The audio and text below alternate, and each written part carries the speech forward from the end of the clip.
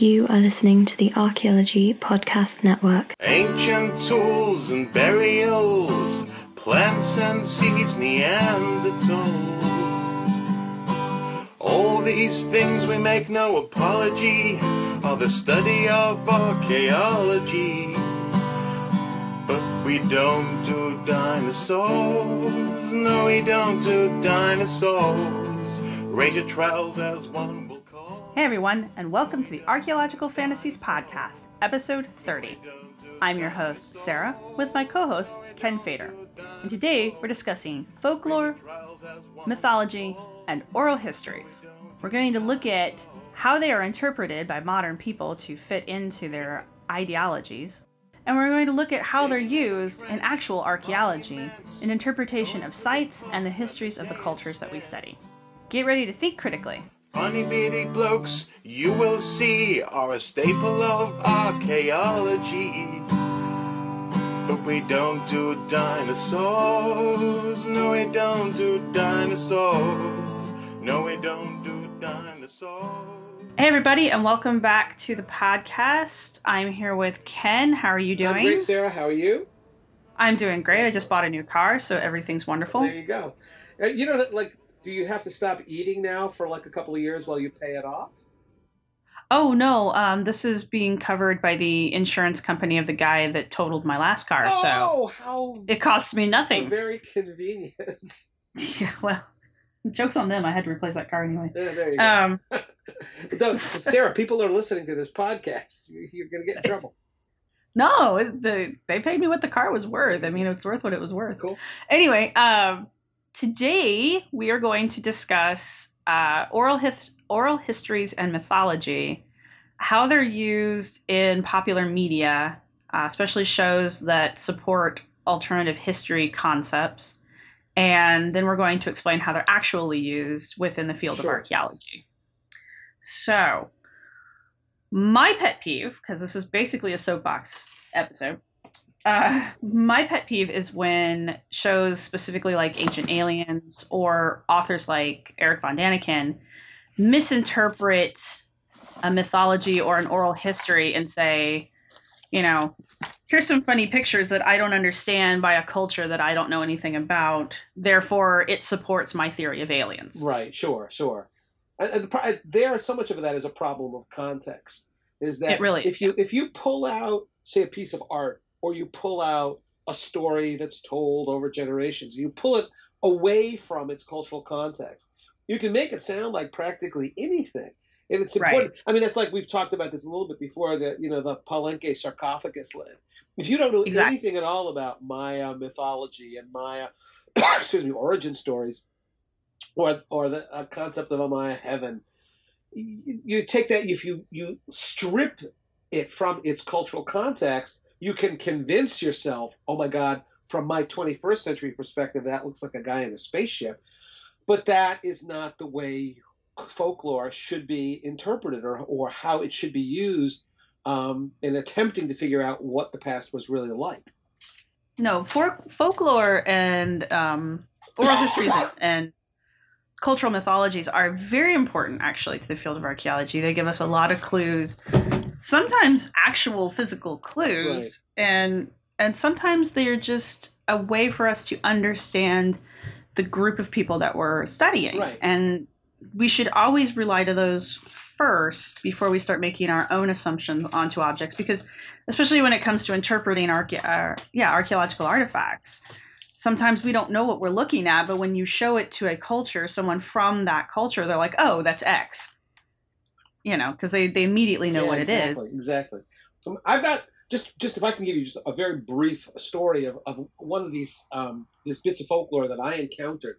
Folks who listen to the podcast know that I've been working on this 50 sites project and book. And in fact, we devoted one of the podcast episodes to a couple of those sites. It was Mesa Verde and Horseshoe Canyon. Well, in those 50 sites, I also saw a place up in Washington State, right on the border of Washington and Oregon, along the Columbia River. And it's an amazing set of pieces of rock art. And rock art's one of those things where, archaeologists really have to rely on the stories, the oral histories and oral traditions told by the people alive today whose ancestors produced that rock art. And that's Correct. very helpful. And there's this wonderful, it's a lovely story. And forgive me for getting into my storyteller mode.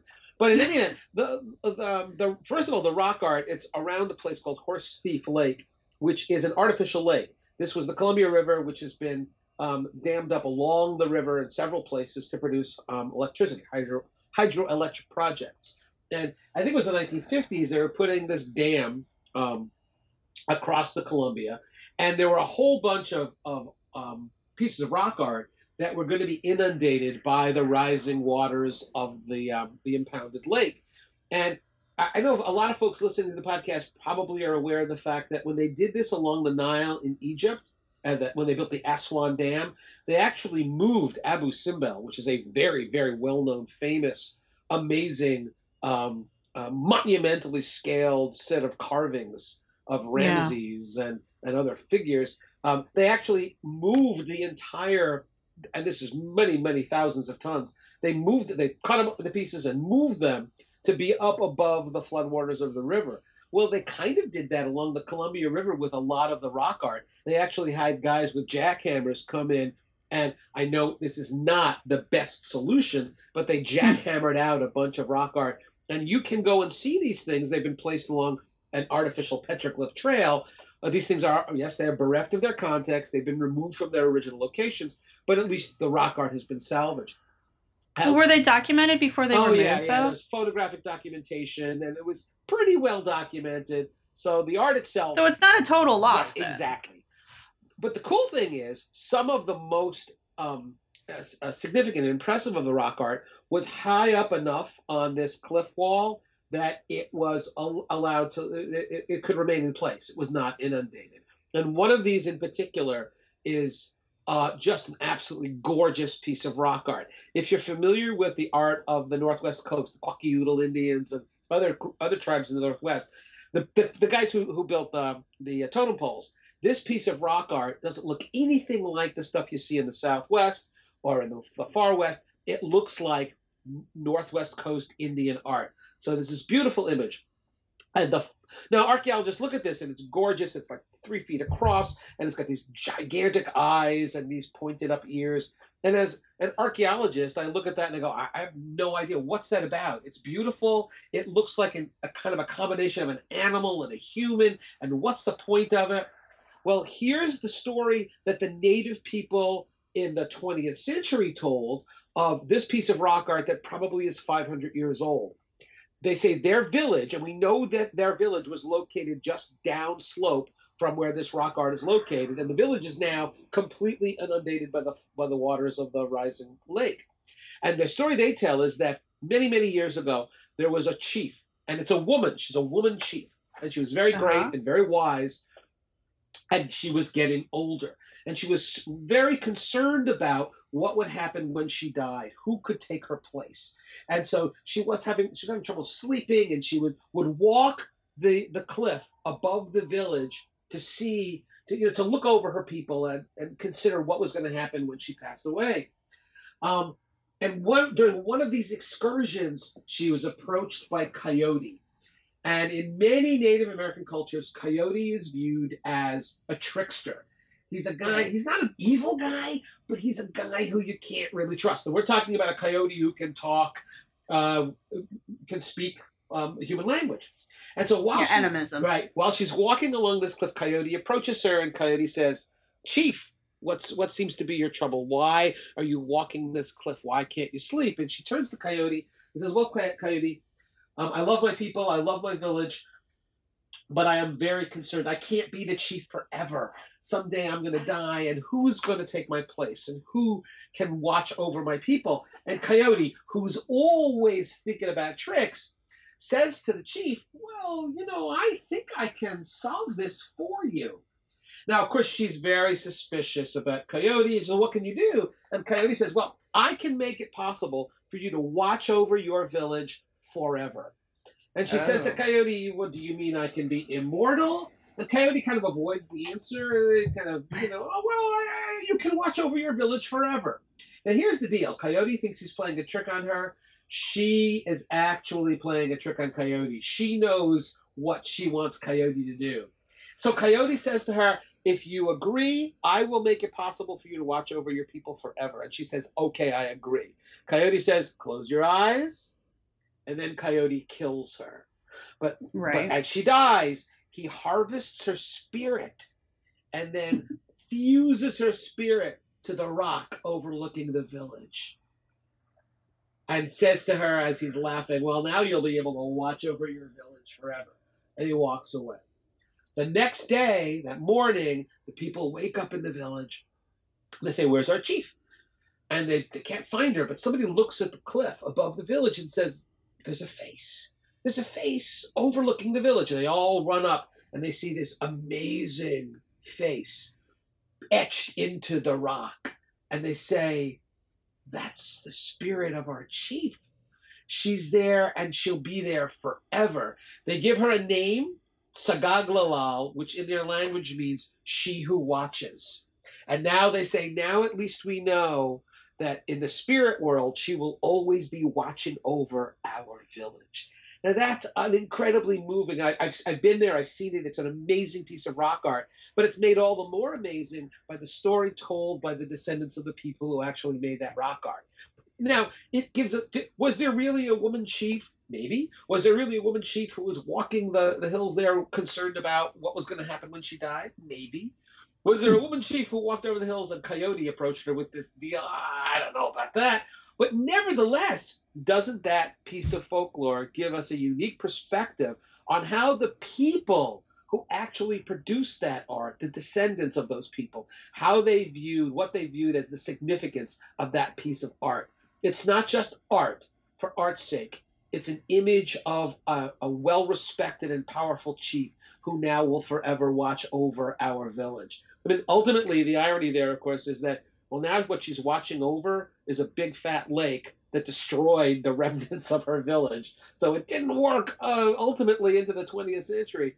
But it's a really cool piece of folklore. And archaeologists shouldn't ignore that or belittle that. That's a really important perspective, providing the context by the internal context, the context of the folks who made the art, how they viewed that piece of art. And that's extremely important from an archaeological perspective.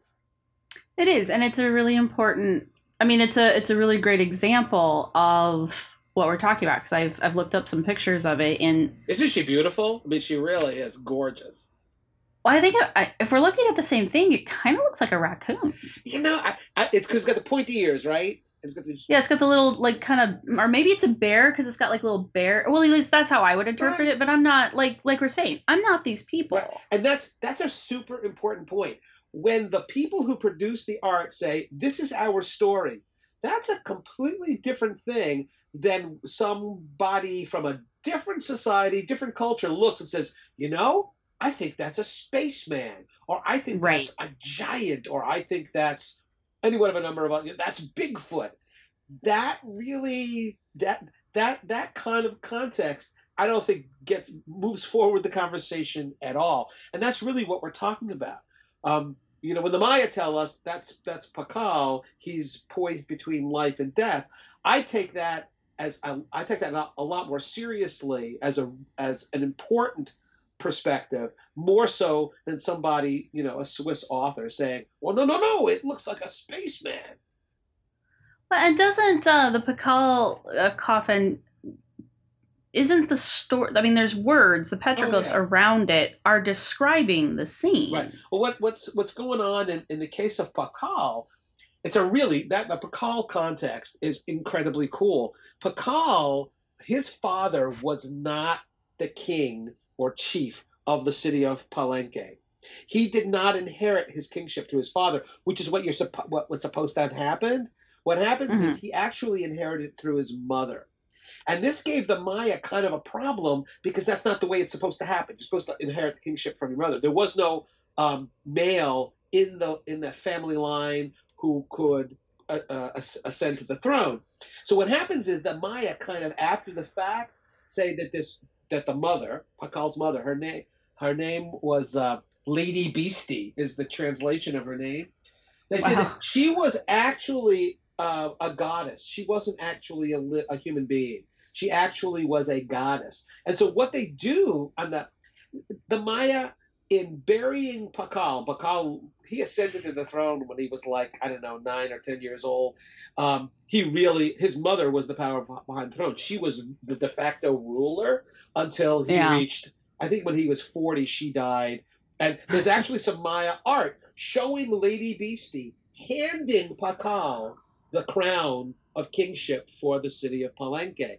And what it says around the edge of that is it's all about, it's like a justification or rationalization for why Pakal deserved to be the king. So it's like a genealogy showing, well, wait a minute, okay, his father wasn't the king, but Lady Beastie was related to this guy, was related to this guy, and ultimately part of that bloodline was godly, and so it's almost like a justification for why Pakal got to be the king. And so, yeah, I mean, it's really obvious. It has nothing whatsoever to do with guys from outer space coming down. It has nothing whatsoever to do with rocket ships. The Maya themselves are explaining why this guy was king and why he is now poised to go to heaven. Right. And the thing is, though, as we're saying, we get that context by reading what the Maya said about Pakal and Pakal's mother. We don't get any useful context by kind of looking at it with our head tilted one way and our eyes, one eye closed, and saying, well, you know what? You know what it looks like to me? It looks like a rocket ship.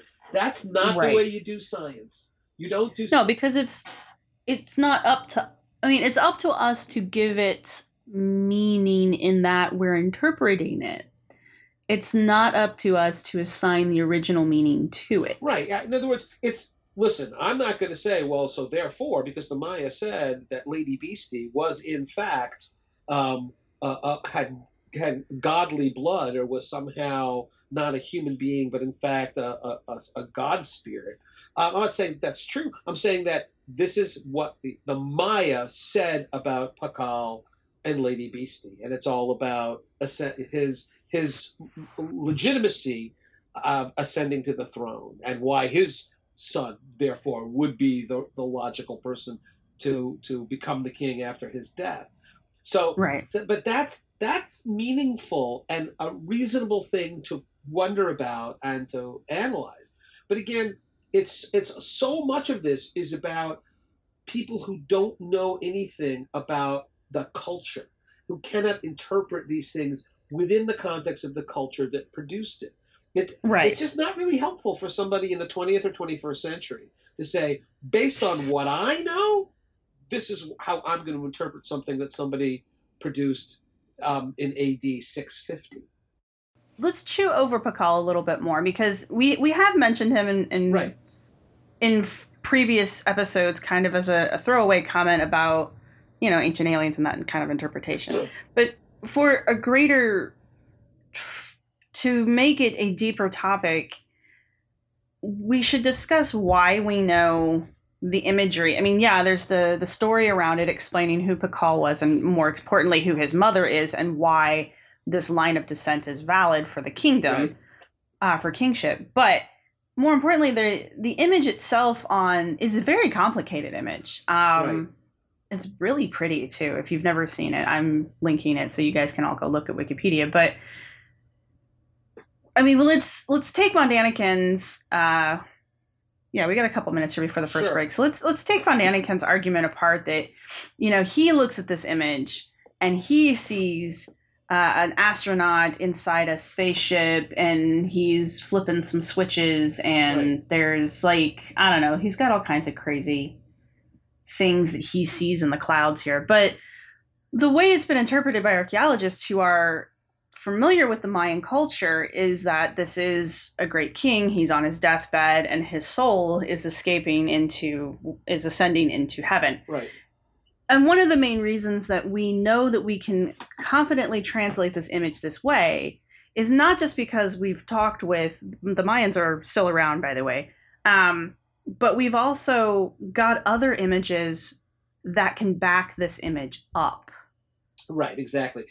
So we have other things as references Right. that help us interpret this image. It is fair. It is more than fair to say that the image on the on Pakal sarcophagus lid is unique as a whole, as a piece of art. You won't see anything else like that in all of the Maya art. However, if you pick it apart, every one of the images that are on the individual images that together make the whole scene, every one of them you will see in other pieces of art thoroughly comprehensible. So, for example, if you look at the sarcophagus lid, there very clearly is a cross or a cross-shaped device, which is kind of behind Pakal. So there's if you look at the way Pakal is along the long axis of the lid, there's a long stake that runs almost the length of it, and then 3/4 of the way up there's a cross piece. So it looks like a Christian cross. However, we do know from other pieces of art, Mayan art, that's their symbolic representation of a tree called the ceiba tree, which in fact the Maya believed they really are real trees, and they're really, really tall and skinny, and they hold up heaven. So those trees, now, obviously, if you don't know that, this weird figure in the back of Pakal sarcophagus doesn't make any sense. But if you recognize Maya iconography, and you recognize what the Maya presented in other works of art and what they said about it, you know, okay, well, that's the ceiba tree. So that makes sense. There's Pakal, his soul suspended between the underworld and the Maya version of heaven, and that heaven is supported by this kind of mystical, symbolic tree that's holding up the heaven. The other thing that's kind of cool is that at the very top of the rocket ship that Van Gogh talks about, there's an image of a bird. It's a Quetzal bird. The Quetzal bird is symbolic of Maya heaven. So clearly the spirit of Pakal, which is he's on his way to heaven, he's ascending the ceiba tree up to heaven, and waiting for them there in heaven is the symbol of heaven, the Quetzal bird.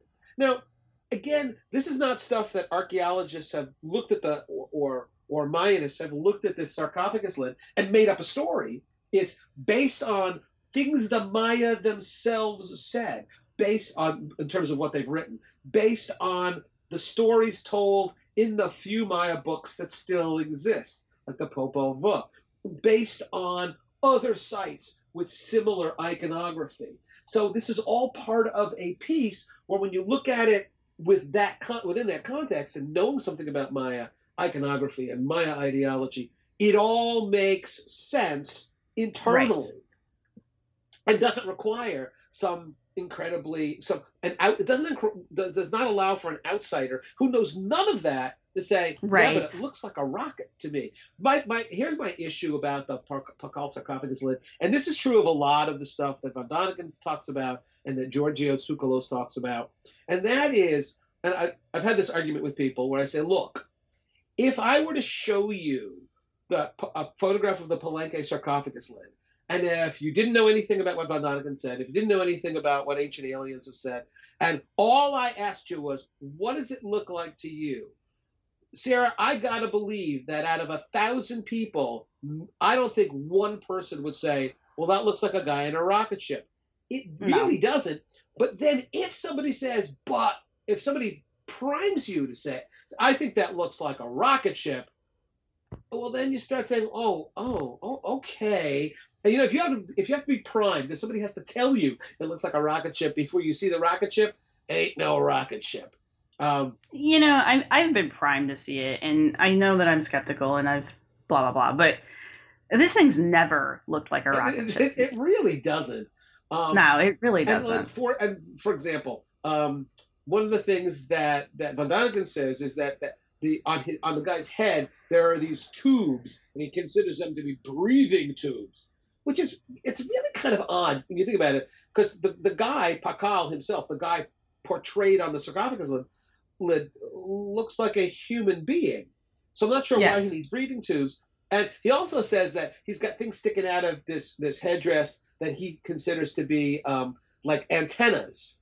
That's always bothered me. We are now at a point with cell phone technology where I got an iPhone. I don't have an antenna. You would think that Yeah. people who can traverse the universe would have more sophisticated technologies for communication. They wouldn't need antennas. But my favorite, and maybe I mentioned this before on the podcast, is that Van Daniken actually says, if you look at, I think it's the left foot of Pakal, he says it appears to be on a pedal, some kind of a control of the rocket ship. Really, yeah, no. But here's the thing.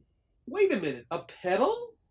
Is that the clutch? Is this a manual transmission rocket ship? It's not. Well, yeah, it must be, because he says his hands are also supposed to be flipping switches, like he's steering or something. Do you see? And I think at some point Van Daniken also says he appears to be looking through some telescopic device. Oh yeah, that's what it's supposed to be. Yeah. Do you see that? And then he talks even about the. I mean, it is as if you like say the eyepiece is attached to his nose, maybe. And in fact, what most Mayanists, among the kinds of jewelry that the Maya wore, they wore nose plugs and bones in their nose and their ears. And every Mayanist who looks at the Palenque sarcophagus and says, based on what that looks like and in other scenes from other pieces of art, it's some kind of a nose plug. It's some kind of a piece of jewelry. It sure as hell doesn't look like a telescope or any kind of sighting device. And then he even talks, Van Daniken even talks about the fact that he's wearing some kind of a skin-tight spacesuit. And again, it's like, actually, he looks like he's wearing a little bit of a skirt, and it doesn't look like he's wearing a top at all. So, but the bottom line here is I think that anybody who is fair and looks at that image does not see a guy in a rocket ship. It's from the perspective of somebody who's not a Mayanist and not a Maya, and is not familiar with the art, not familiar with the iconography, and not familiar with the ideology. I will grant you, it might look really strange. It looks different because it doesn't look like something that's typical in Western art.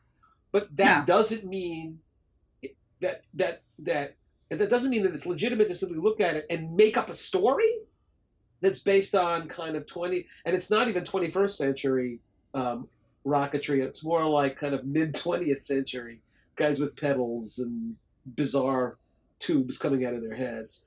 I think my biggest problem with not just Pakal's sarcophagus, but a lot of European, basically a bunch of white guy interpretation of Native American mythology and stuff, is that they're totally, especially when it comes to images, because there's very rarely writing as we recognize it associated with like petroglyphs and that kind of stuff. But so people will just look at the image and reinterpret it as they need it to be interpreted to further their own opinions. Sure. What I dislike about it is it completely disregards any cultural context put there by the people who originally created it. And it just completely ignores any kind of anything except what you're trying to push forward as your personal opinion. Like, you haven't even done the research, even just cursory research, you know? But here's something that I think as archaeologists we need to admit.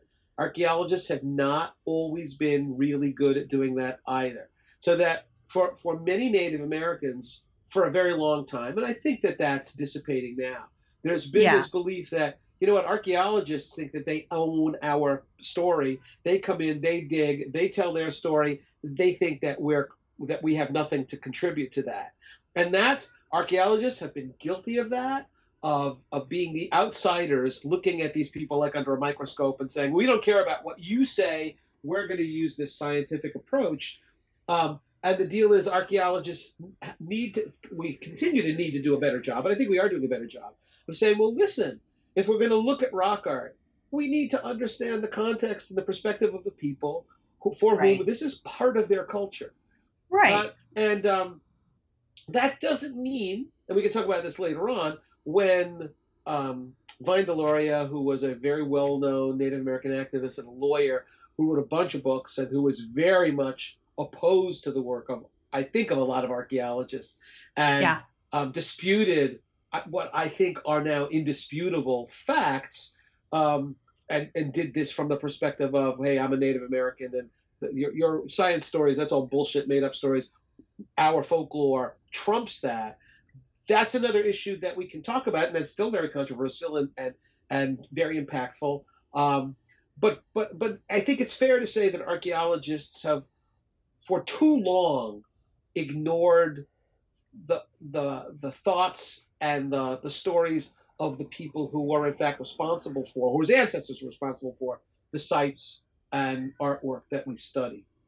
Yeah. We will continue that as soon as we get back from break.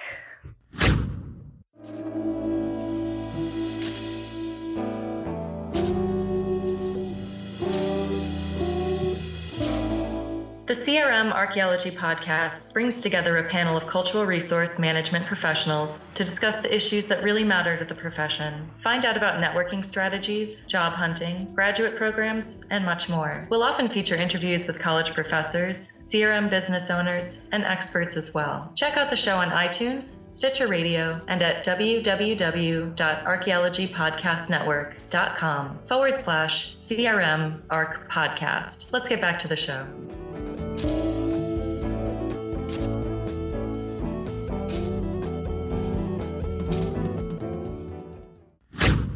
And we are back, and I want to change gears just a little bit because oral histories do not necessarily have to be prehistoric.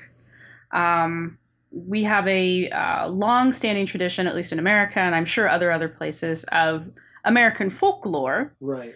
Things like Babe the Blue Ox, Paul Bunyan, Johnny Appleseed, stories that I was always familiar of them when I was a kid. I'm not sure if kids still get told these stories because we got told them at day camp. Oh, yeah. I don't know if kids do day camp so much anymore. I think kids these days get their folklore from cable.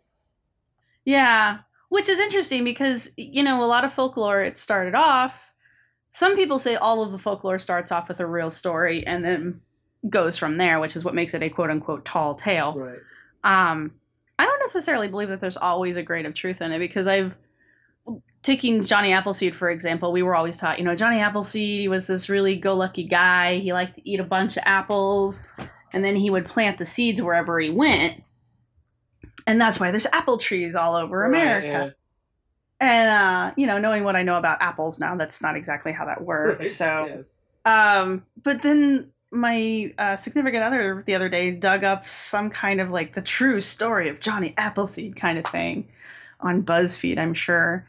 And they're talking about how Johnny Appleseed was basically this guy who was really into apple cider and was constantly drunk. And there you go. He was basically just like your drunken Uncle Joe that nobody wanted to deal with. So he just got shoved from one side of the country to the other, people just basically throwing him out. And I guess wherever he went, he would attempt to set up a cidery. That's cool. To make hard cider wherever he went. So he wasn't exactly spreading the apple seed, but he was spreading apples of a variety.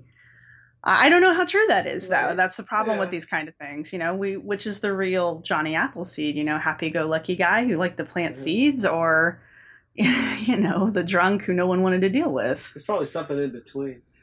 Probably. Have you noticed this, Sarah? There's a whole subgenre of these folk tales that I don't know how to title it, but famous people, usually bad dudes, who you thought you knew they were killed, actually far outlived when you thought they were killed. So, for example, one of the most famous ones is John Wilkes Booth, right? The guy who assassinates Lincoln, and then a few days later, he's found in a barn.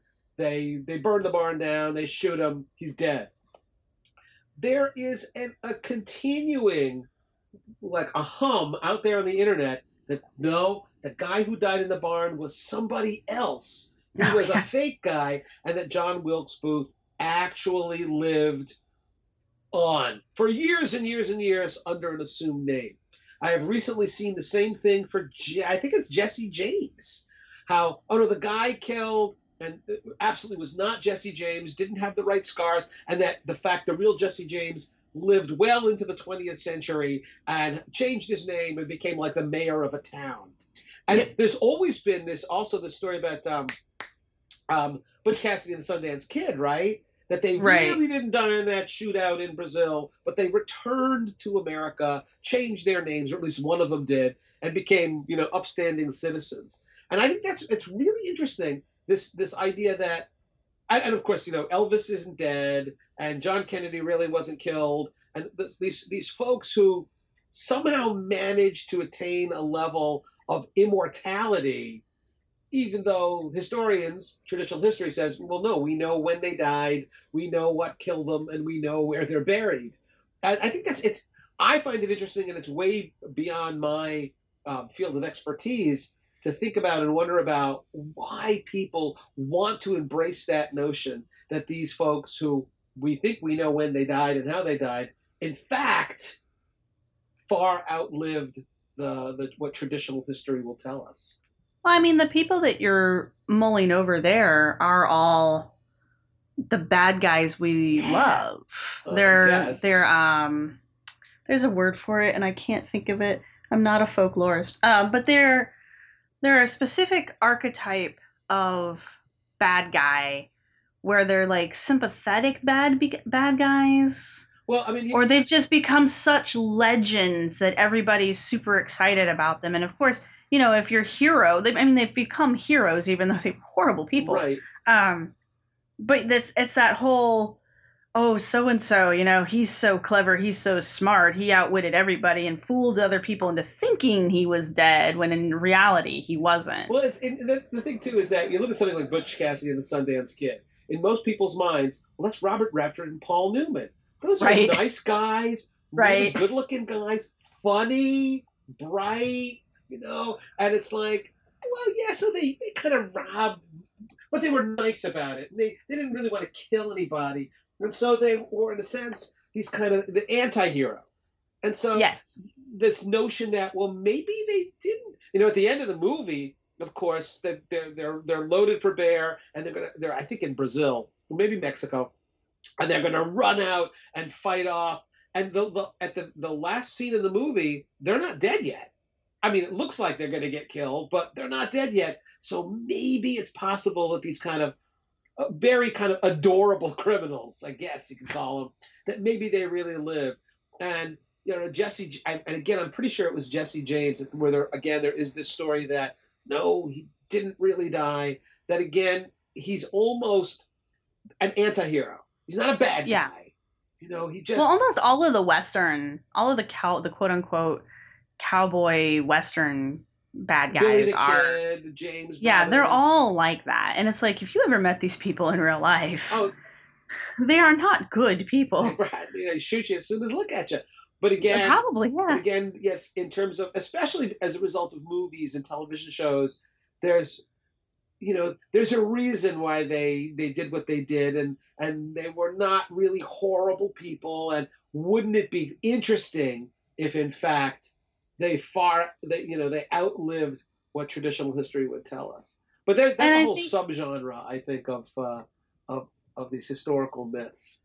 It is, but that revisionism is actually a lot what I want to touch on, because especially you see it in the fringe groups, there's a lot of taking stories or oral traditions, especially the older the better, and reinterpreting them so that they are either open-endedly supportive of whatever theory you're trying to sell, or downright solidly supporting the theory that you're trying to sell.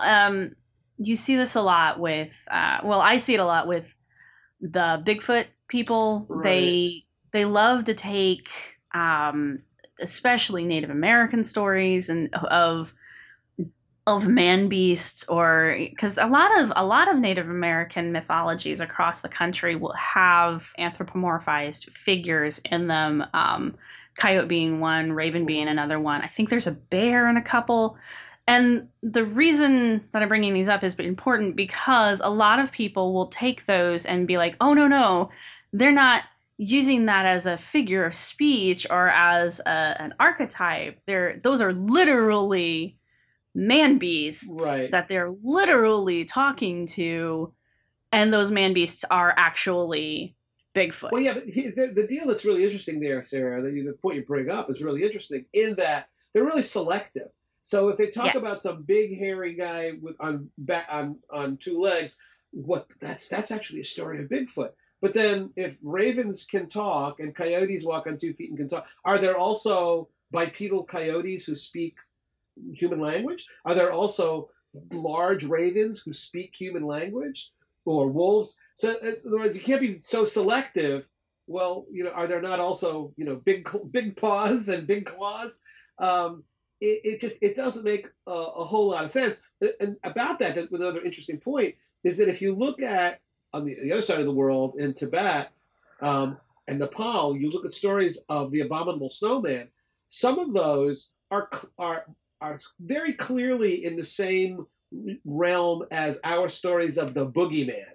In other words, Right. these are stories told by adults to children about why you should not misbehave because this bad guy is going to come and get you. And so they talk about he's big, he's hairy, he's got hair all over his face, and if you don't brush if you don't brush your teeth, he's going to get you. And more seriously, it's a long-standing parental tradition of terrifying your children into obedience. Exactly. But in the case of Tibet, Nepal, it's more like this is why you shouldn't go out by yourself at night because this abominable snowman is going to get you.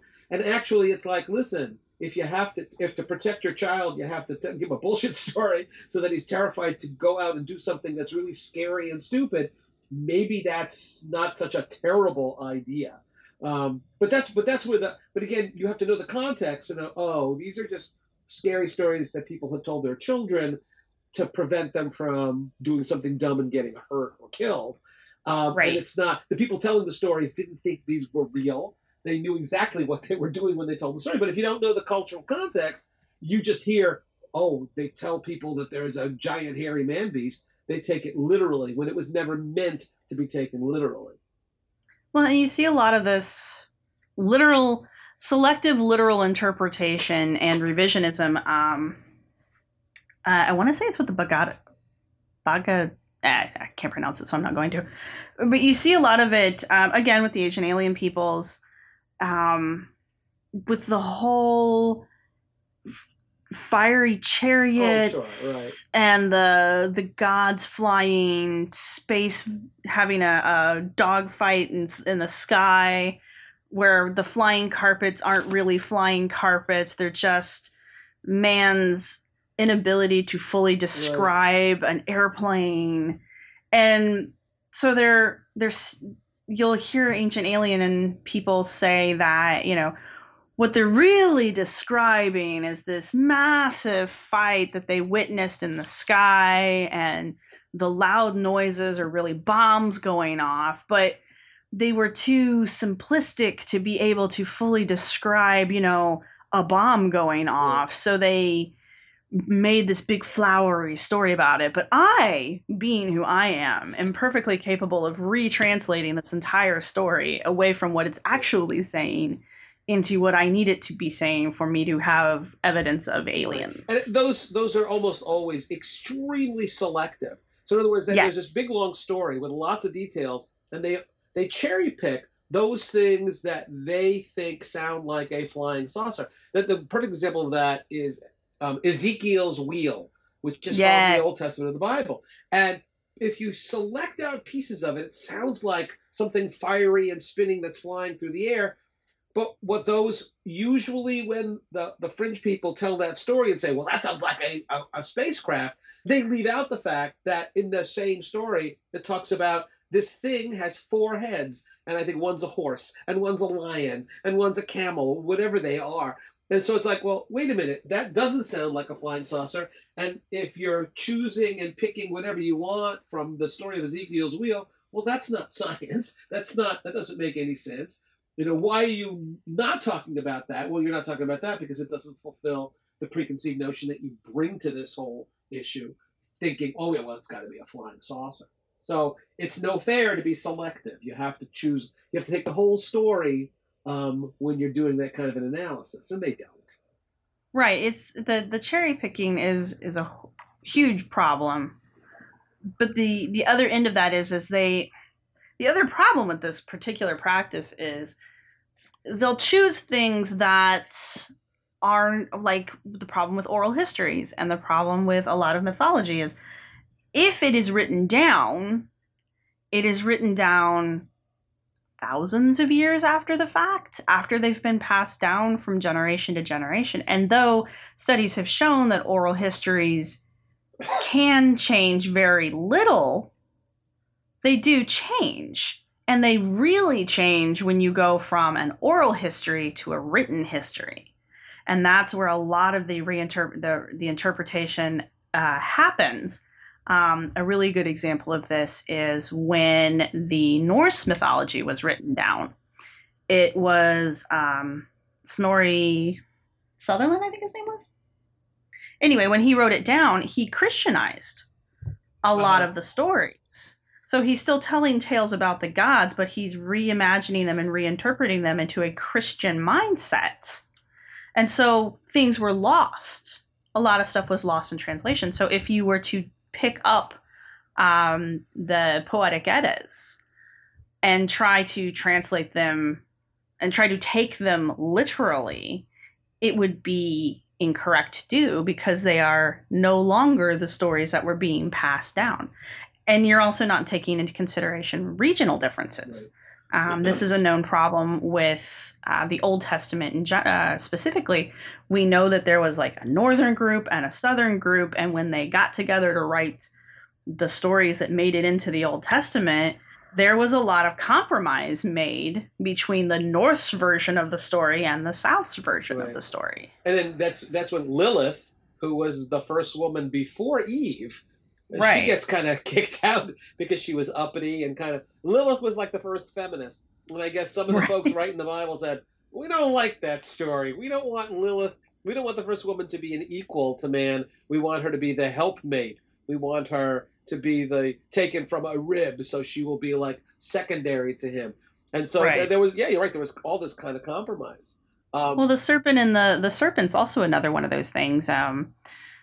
One of the things that I've been told is that the serpent was a leftover image of a prior god who was actually considered a helpful god, which is why he was offering the fruit of the tree of knowledge to the two humans. It was kind of one of those, I'm here to set you free kind of things. And once the story got hammered out, that serpent then becomes Satan, and the Satan's tempting the people with the tree of knowledge, which is like the one thing you can't eat. And of course, that's the one thing they want to eat. And listen, I don't want to get anybody really mad at me, but too late. But the bottom line here is it's a pretty fucked up story. Well, the story itself is messed up. Think about it. That the most horrible thing that Adam and Eve want is they want knowledge. And this is a story about how that's a bad thing. God damn it. You want knowledge. Literally. You want to be ignorant. And when they say, hey, you know what? We're going to eat from this tree because it's the fruit of the tree of knowledge, that's a bad thing? What kind of a lesson is that? So we should all be ignorant because that's how God wants us to be. Now, I'm sure there are religious people who would say, no, Fader, you got it all wrong. But when I read that, I read it as pretty messed up that that the lesson there is you're going to get screwed if you eat the fruit from the tree of knowledge. When, my God, I'm a college professor. I'm part of that industry. So I know.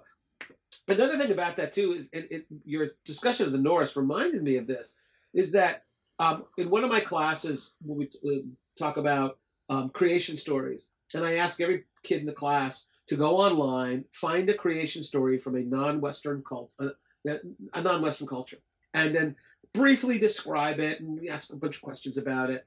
And every once in a while, I'll get a kid who says, well, I did a Native American culture. And then they talk about us, and then they present a story that, oh my God, sounds just like the story in the Old Testament. And there is a couple, and there's an evil snake, and there's a great flood. Yeah. And what I do is I ask those kids to go back and where's the source of that story? Where did that story come from? And almost always there is a connection between the original telling of that story as it was collected by missionaries.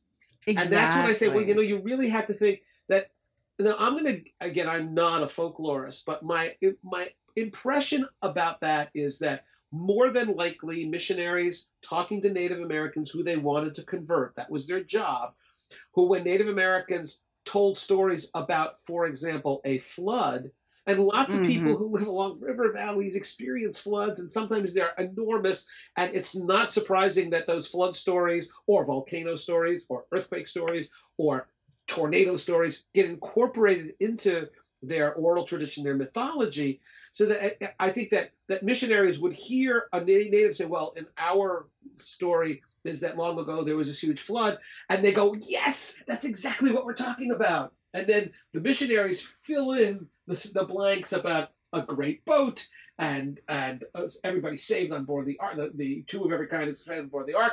And so it's called syncretism, where a native culture incorporates this new information that's being brought to them by these interesting strangers from far away. And so if you don't know that that's happening, you just hear their stories and you go, wow, there must have been a universal flood because these Indians talk about it too.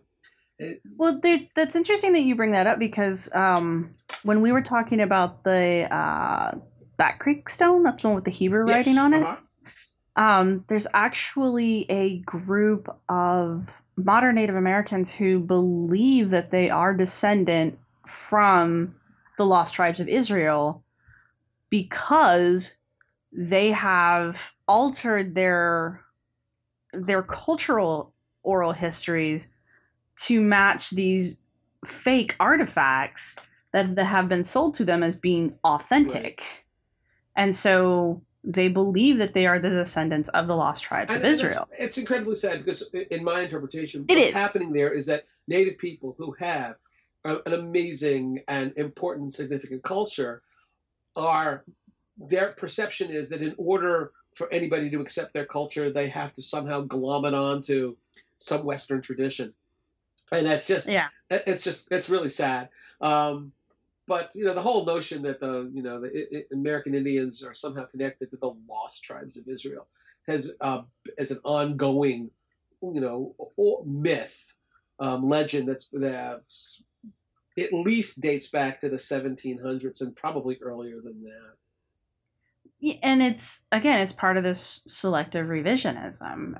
It's an ongoing struggle that a lot of Native American cultures have when faced with particularly Christian religion here in the States, because a lot of, I guess, more archaic forms of Christianity really need the Native Americans to not be not connected to the Bible somehow, because that completely wrecks their worldview. Well, if you go back far enough, you've got folks after it became clear to people in the old world that there was an entire population of people living on two continents that they didn't know existed in the first place. It became really important to explain, who are those people? How the hell did they get there? And some folks had figured out, Noah had 3 sons, Ham, Shem, and Japheth. And the interpretation before they figured out that there was this entire population of people in the New World, some scholars had it figured out. Well, there are 3 races. There's the Europeans, the Africans, and the Asians. There are 3 sons of Noah. Therefore, each one of those sons of Noah becomes the descendant, the founding father of each of the 3 races. The problem then arose when Native Americans were discovered. That's scare quotes. Right. Well, who the hell are they? And there's no 4th son. They seem to be are they a different race? Well, they can't be. How did they get there? We know that after the floodwaters subsided, each of the sons went off in a different direction and founded the 3 different races. So how did these guys who are across 2 oceans, how'd they get there? Who are they? Because they have to be descendants of Noah. Adam and Eve, ultimately, but through Noah and Noah's 3 sons. And that's when you start getting all this speculation about how did they get to who are they? Are they Israelites? Who went up? Are they Romans? Are they Egyptians? They had to be some already existing historical group who arose after the end of the flood but obviously before Columbus got there.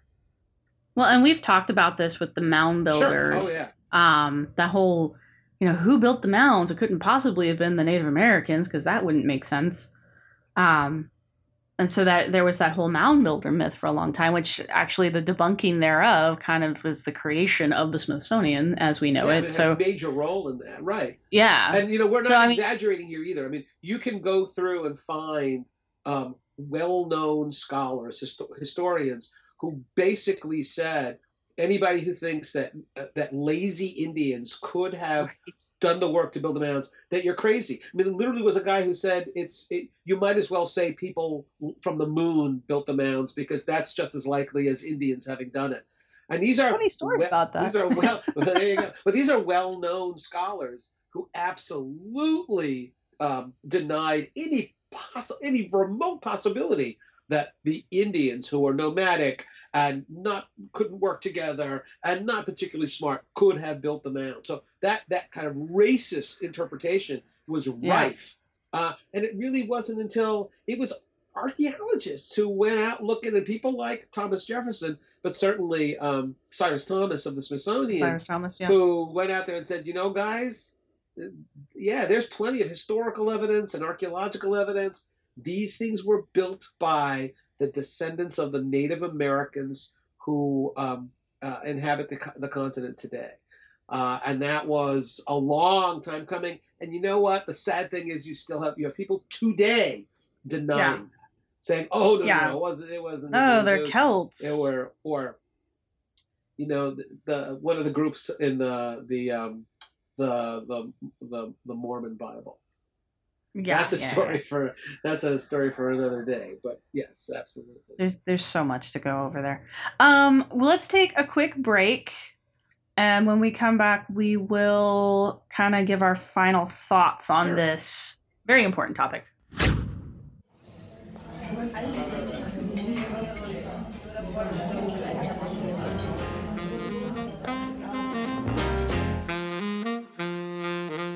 The Archaeology and Ale podcast presents a monthly series of lectures on all aspects of archaeology. These lectures are part of the Archaeology in the City program, hosted by the University of Sheffield in England, and are held at the Red Deer pub near the end of the month. The podcast can be heard a few days later. Check out the Red Deer if you're in the area, or find this podcast on iTunes, Stitcher Radio, and at www.archaeologypodcastnetwork.com. Now let's get back to the show.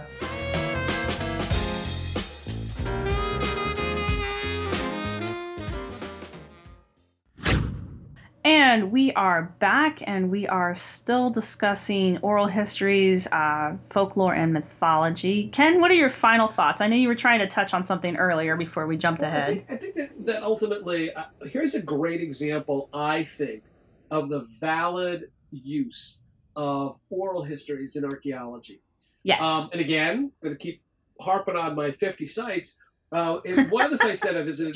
Ken, do you have a book? Not yet, but it's coming.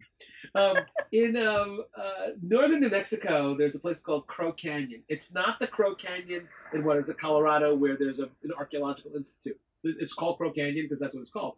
And the Navajo consider this place. They call this place Dinite, which is their place of origin. It is their oral tradition that they didn't come from anywhere else, that they came up from out of the ground in this place called Dinite and spread from there. In this Crow Canyon, there's a lot of really cool rock art.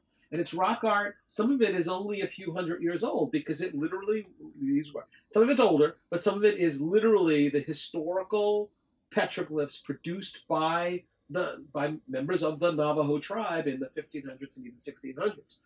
And when archaeologists look at those images, they talk to modern Navajo and ask them, who are these guys? What is their significance? What is their meaning? What are the meanings of these images? And it's the Navajo who say, okay, that's a corn plant, and that's the corn plant growing out of a thundercloud, and that is a god, that's an important god, and what he's got on his back is a powerful medicine bag.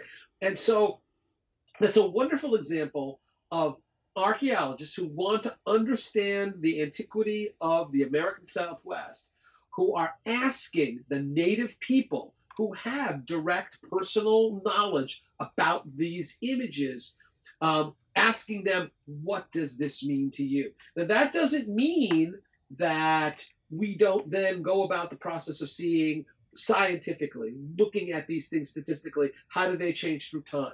What are the tools used to produce these things? What are the contexts and associations of different images on different kinds of walls? That's all valid too, but nevertheless, it's this combination of looking at it both from the perspective of an outsider, but also getting the perspective of insiders, their oral history, their oral tradition. That's a really nice piece of work. I have no sympathy and no patience whatsoever for somebody who is not Navajo who waltzes into Crow Canyon and says, "Well, that looks like a guy with an air, with a scuba thing on his back, so he's an extraterrestrial alien." That is nonsense, and it's not particularly useful. I feel like when it comes to this kind of thing, I feel like there's almost two types of archaeology that's being done. There's the archaeology where we're recovering oral history and we're preserving oral history and mythology. And then there's the part of it where we're looking at what's in front of us scientifically. And, if the two things don't meet up, that's not necessarily bad. Actually, I don't feel like it's bad at all, because the definitions and the interpretations of the people attached to the images and the history, how that translates for them is just as important as, the scientific fact that we're finding there, because the really interesting part happens in the overlap. Sure, absolutely.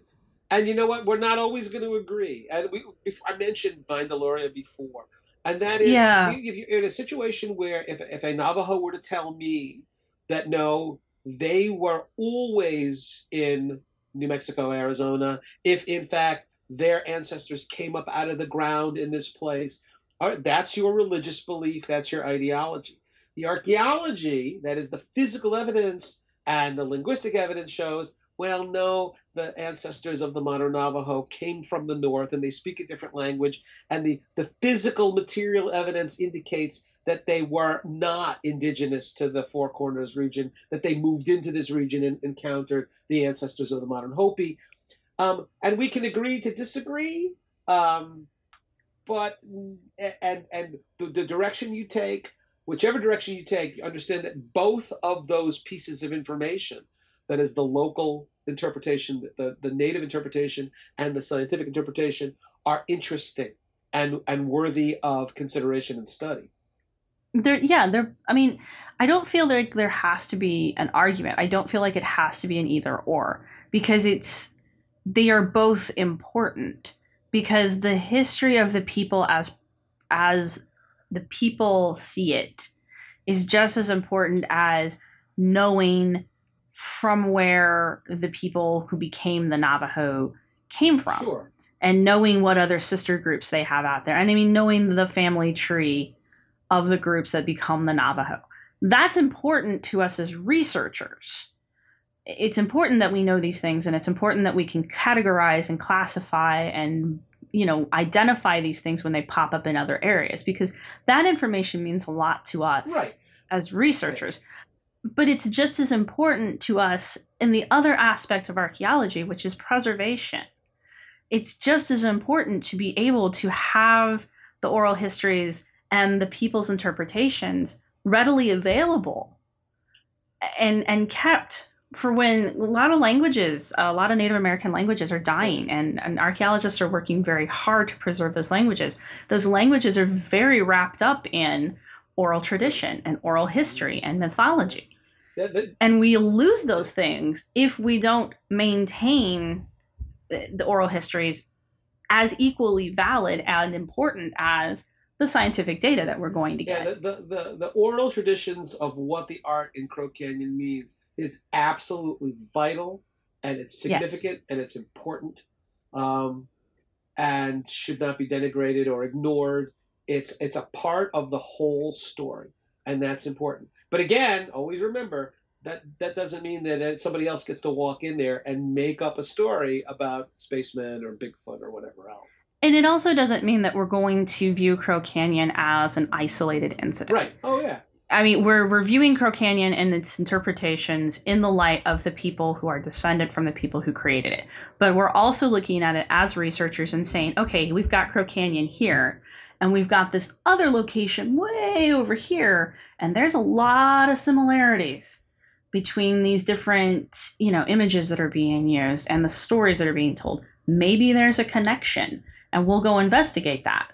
We're not going to view them both as completely isolate and completely unrelated. And for anybody listening to this podcast, Crow Canyon is land that's maintained by the Bureau of Land Management. It's open to the public, and there are some really very easy and hikes through some amazing landscapes, and you'll see some very, very interesting rock art.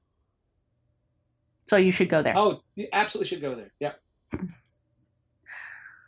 So is that your final thought? That's my final thought. Go visit Crow Canyon right. and see it for yourself.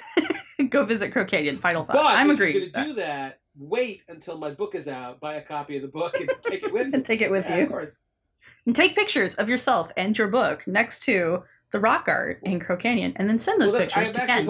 I'm actually hoping putting together a WordPress site so that once the book is out, I really do want people to go to these places and send me pictures and tell me about their reactions, and also to maybe say, hey, you know what, Fader? You have 50 cool sites, but here's one that I went to that's not in your book that it should go in your book when you expand it to 75 sites. And I appreciate that as well. Okay, well, Ken, thank you very much. Absolutely. Great fun. Always good. Thank you. See you Talk next to you time. later. Yeah, you betcha. Raise your trials as one will call. No, we don't do dinosaurs. Thanks for listening. We hope you've enjoyed it.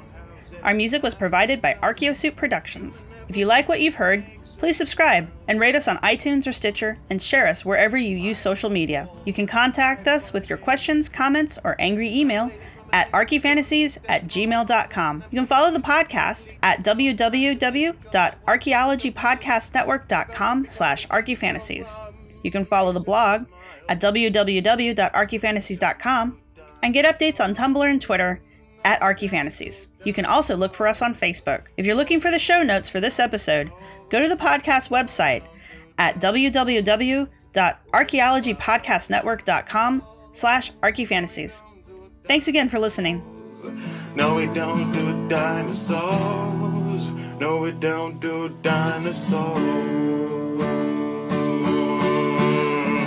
We don't do dinosaurs. This show is produced by Chris Webster and Tristan Boyle, and was edited by Chris Webster. This has been a presentation of the Archaeology Podcast Network. Visit us on the web for show notes and other podcasts at www.archaeologypodcastnetwork.com. Contact us at chris@archaeologypodcastnetwork.com.